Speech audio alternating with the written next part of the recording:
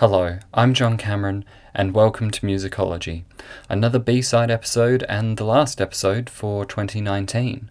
It's been quite an ending to the season.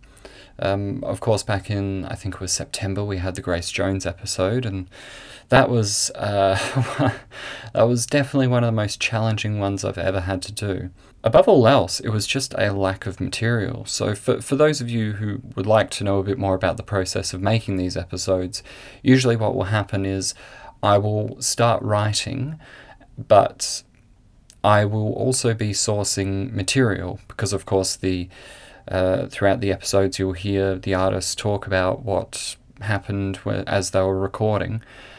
With Grace Jones, I listened to about 11 or 12 hours worth of interviews, and out of that was able to get about 15 minutes worth of usable material. And when I say usable material, I'm not going to use all of it, right? It's just, that's literally everything that I could possibly put into the documentary.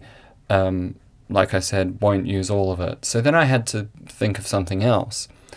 And what I was uncovering as I was learning more and more about the story of the island sessions was how important the band was. And I always knew that Sly and Robbie were, the constructors of those albums, along with Chris Blackwell and Alex Sadkin. But when you start to look into the musicians that were around at that time, it certainly added to the story and took it to more of a collective place than I had anticipated, which is why you hear from musicians like Wally Badarou in it. It's not just me trying to pad out the material so I don't have to narrate everything. It's that there's a lot of valuable information out there on those sessions. But that ultimately meant that in addition to listening to 12 hours of Grace Jones interviews with no real reasonable outcome, it meant that I also listened to about 20 hours of interviews with Sly and Robbie, Wally Badarou, Alex Sadkin, Chris Blackwell, Mikey Chung, and it's very difficult listening to Sly and Robbie because they have such thick Jamaican accents. And they also throw in bits of Patois in there. So I think I understand Patois a lot better than I did before I made the episode. But ultimately, what you heard is what was made. I did at one point, this is going back a long time ago now, but I think I only focused on one song from Living My Life. I think I did Living My Life and My Jamaican Guy, that's it. I was going to do Nipple to the Bottle and I think very early on Cry Now, Laugh Later. But again, it just came back to the complete lack of material, not only from Grace Jones and the producers and all that, but also I love Nipple to the Bottle, Cry Now, Laugh Later, The Apple Stretching, all of those songs, but honestly, what am I going to say about them, is what I had to ask. So that was kind of it. The only real outtake that exists, and it wasn't even mixed, it was just I kept recording up to Slave to the Rhythm, because that was a project that was initially intended for an Island Life compilation, which did happen, of course. So I recorded up to Slave to the Rhythm, which I think you can read the transcript for that bit that didn't make it into the episode on the jcsmusicology.fireside.fm website.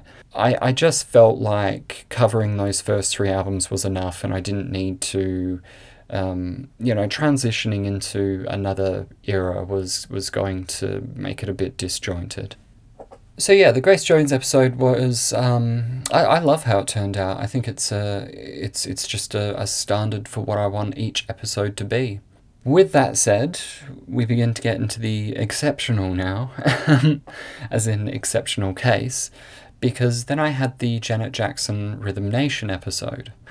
I don't even know where to begin with this, because I suppose one of the biggest challenges was that I remixed 2/3 of the album. That was the most time consuming. Like most episodes of musicology will take somewhere between 40 to 60, maybe 70 hours to write, narrate, edit, master, produce, and then it's out there. But this one had to take at least 120 hours. It was so much work, but a lot of fun remixing the Rhythm Nation album. And one of the first mixes that I did was Miss You Much. What I would do is I would make an initial mix just based on memory of how I remember the song. If I play it back in my mind, what am I hearing? And then I would compare that mix to the actual mix, and I'd be able to pick out things that I missed out on. And so then I added them back into the mix. So really we're just changing levels of instruments. And then I had to consider the script, in that if I wanted you to hear a certain instrument or certain vocal highlighted, then I had to change that in the mix as well. Miss You Much is probably the one that deviates least, but there are some little vocal gems in there that are quite nice. And so I'll play my complete mix of Miss You Much. It won't be exactly like it is in the documentary, it'll just be the whole song, but my interpretation of it.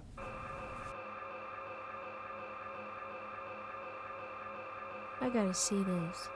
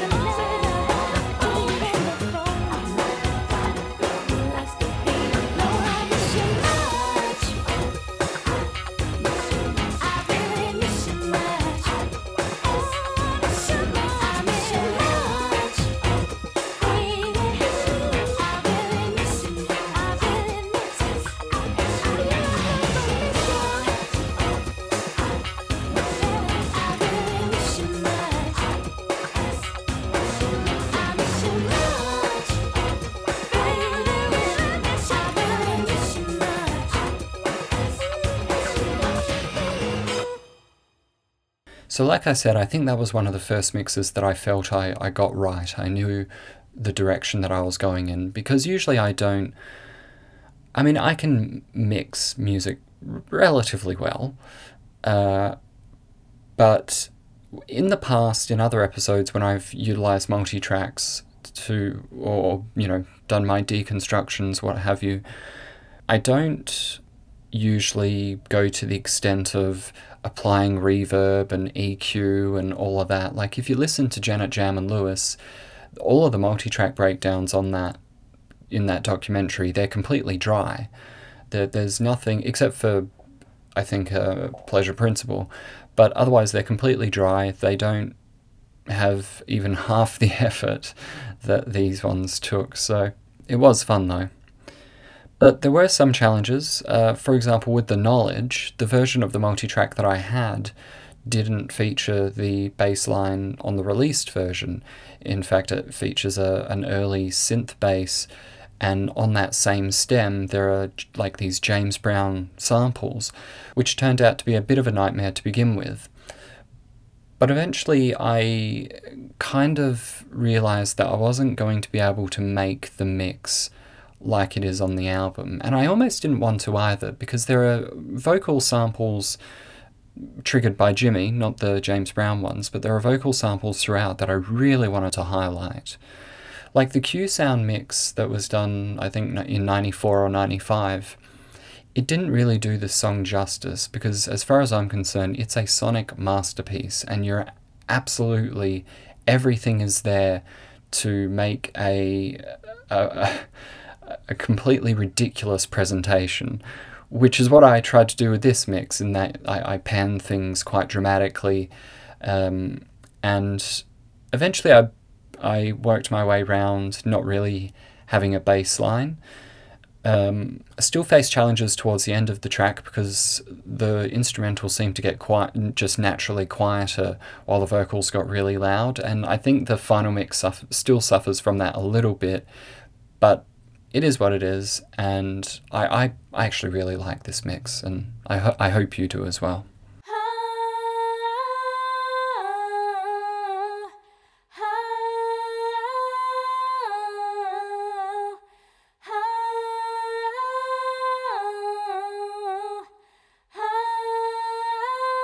One, two, three, four.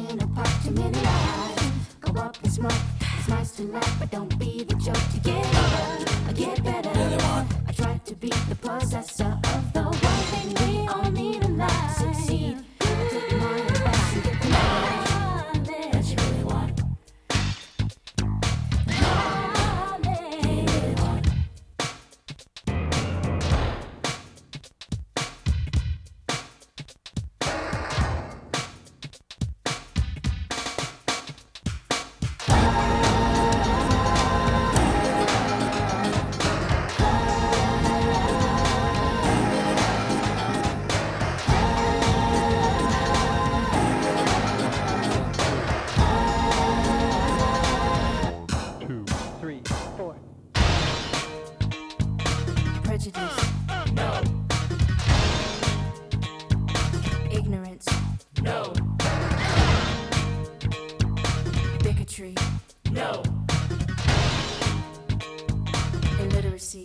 No. 2, 3, 4. 2, 3, 4. 1, 2, 1, 2. 1, 2, 1, 2. 1, 2, 1, 2.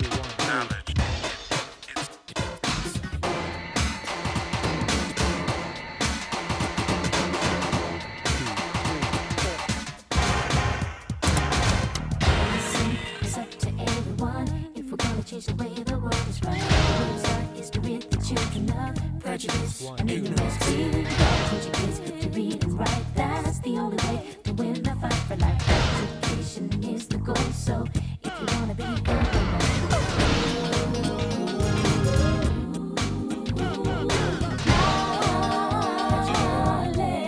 1, 2, 1, 2. It's the one thing we all need in life. Knowledge.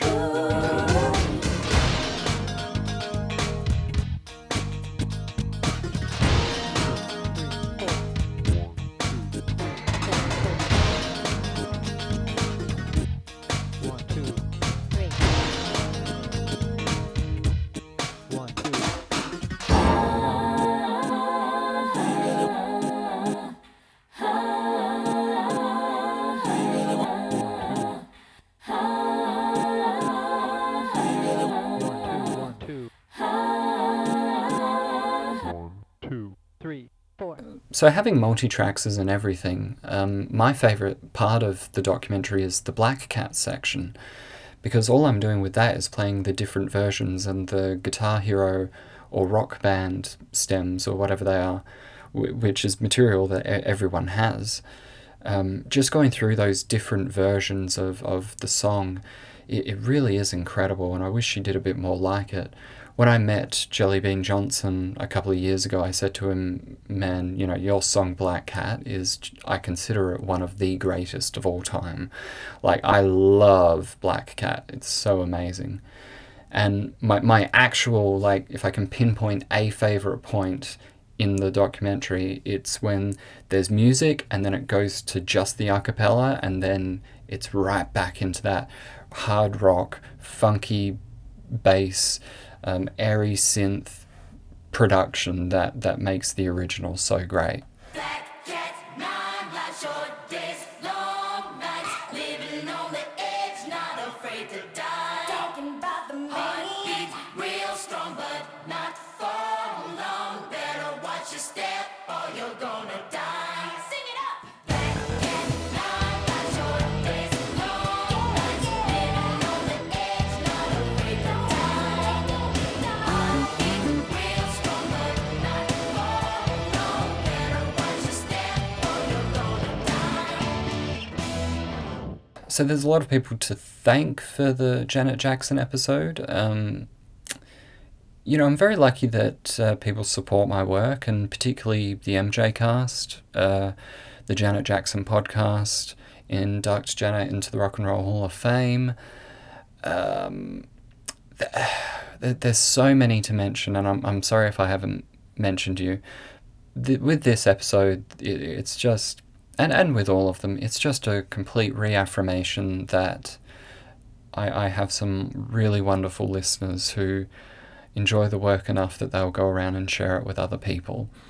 And that really does mean the world to me, and particularly with this episode, the Janet Jackson one, where I wanted to get it as perfect as I possibly could to have it be one of my highest rated or most listened to is really very much appreciated, and I can only promote it so much. So I credit other people, whether you've got an account with, 5 followers or an account with 50,000 followers. Thank you very much for sharing my work and enjoying it. And I hope I can make more stuff that you like in the future. So then the last episode, which is Joni Mitchell, I think I've been working on that one since early this year, just kind of gathering material. One thing was very auspicious to making it was there exists some material of her talking about pretty much every song. I mean, it's only 6 songs, but that's still quite rare. And not just talking about the songs, but talking about them at length. There was so much material I had to cut out just of her talking. But this episode was also special for me because the Mingus album never really spoke to me that much. But now, having learned all of the stories behind it, this was kind of me searching for what I do like about the album, which I suppose I couldn't quite put my finger on before. And going into the 3rd season next year, there'll be a couple of more episodes like that where it's very much an opportunity of discovery for me as well as those listening. I decided to make the Mingus episode when a cassette rip of some early Mingus sessions leaked on the internet recently. They'd actually leaked back in the early 90s, I guess, but they remained dormant and almost no one knew about them until just recently. And that was kind of a push to make this episode, even though ultimately I didn't really use that much material from those early sessions. I just kind of spoke about them, and I think I used more live versions than anything else. But then listening to the album and those early versions, I was able to extrapolate a lot of interesting information. There was one outtake from this episode, and the reason it was taken out is just I feel it didn't progress the story all that much. It was just more so a showcase of what I consider to be a real gem, which came from those early sessions of Mingus. So here it is. It was a great opportunity to study with a great teacher. I felt that it was meant to be, in that I've been sticking my big toe into the lake of jazz, metaphorically, and Charles pushed me right in. For reasons unknown, an early configuration of the Mingus album would open with a re-recording of Edith and the Kingpin, previously featured on Joni's The Hissing of Summer Lawns album 4 years earlier. Arguably, that album was the first display of jazz tendencies in the Joni Mitchell catalogue. The big man arrives, disco dancers greet him, plainclothes cops greet him. The small town big man, fresh lipstick glistening. Sophomore joys from victims of typewriters. The band sounds like typewriters.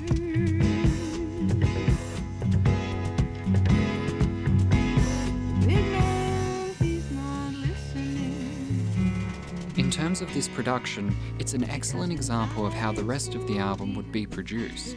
Perhaps this was just slotted into the early configuration as a placeholder, but it's still a remarkable performance. It's not superior or inferior to the original, it's just a different experience, and an exciting one for any fan to discover. The past over girls are conferring. The man with the diamond ring is purring. All claws for now withdrawn. One by one they bring his renegade stories to her. They bring his crimes and his glories to her. In challenge they look on. Copies of these more experimental sessions would begin to circulate almost 20 years later, sourced from a degraded cassette tape, but the internet would bring them back to light in more recent times. There is a lot of material relating to these sessions that have never surfaced, despite a significant amount of hype spoken over the years. A plane in the rain is humming. The wires in the walls are humming. Some song, some mysterious song. Bars in her head, beating frantic and snowblind, romantic and snowblind. She says his crime belongs. Edith and the Kingpin, each with charm to sway, are staring eye to eye, daring not look away. You know they dare not look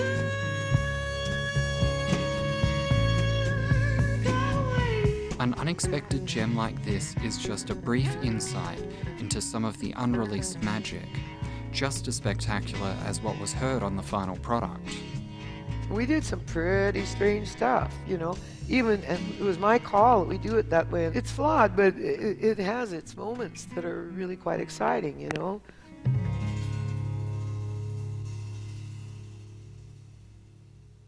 Okay, I think that's a pretty decent breakdown of the last 3 episodes.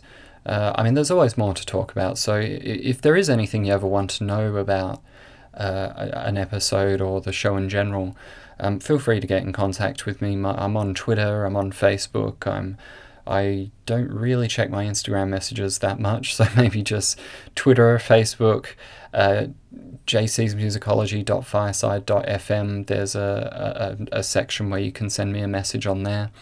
I would also point out I've started uploading clips of the episodes onto YouTube. Not the full things, but just what I would consider highlights. And if you're not subscribed on iTunes or follow me on Twitter or Facebook, I usually do, for the last couple of episodes, I have been putting up a highlight clip when the episode has gone live. So maybe it's just another way for you to be notified if you wish. So that's kind of it for Season 2. There will be Season 3. There will be episodes in 2020. I hope there's more episodes in 2020 than there were this year. I'm working on about 5 of them at the moment, about to record what will be the first one. I would also point out that I am going to be doing some other stuff next year, and I will be posting about it on social media and all that kind of stuff. It might not be something that you're interested in, and that's perfectly fine. I don't expect people to stick around if they're that adverse to me doing other things. I will continue to do musicology for at least over the next year. The year after I'm not too sure about, to be perfectly honest, but we'll assess that when the time comes. So yeah, keep an eye out. Thank you for supporting. If you haven't rated the show or left a review on iTunes, that certainly helps. Share with your friends. Like I said, I don't care if you have 5 followers or 50,000 followers. It's all appreciated the same. And have a safe 2020.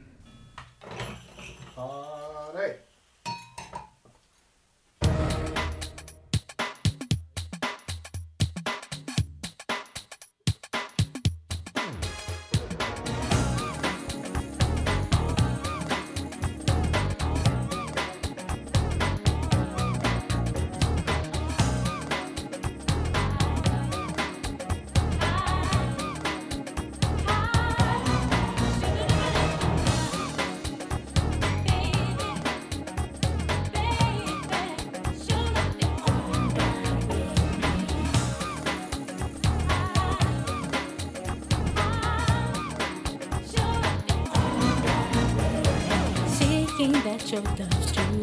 Never I thought you. My heart belongs to you. That's all right with me. Worlds could end around me. So I know that I can't see. You and me were meant to be. That's all right with me. Friends come, friends may go. I'm friends with I know. You said you got shot. You're all right with me. You think to the end. I'm back to the end. You know the truth.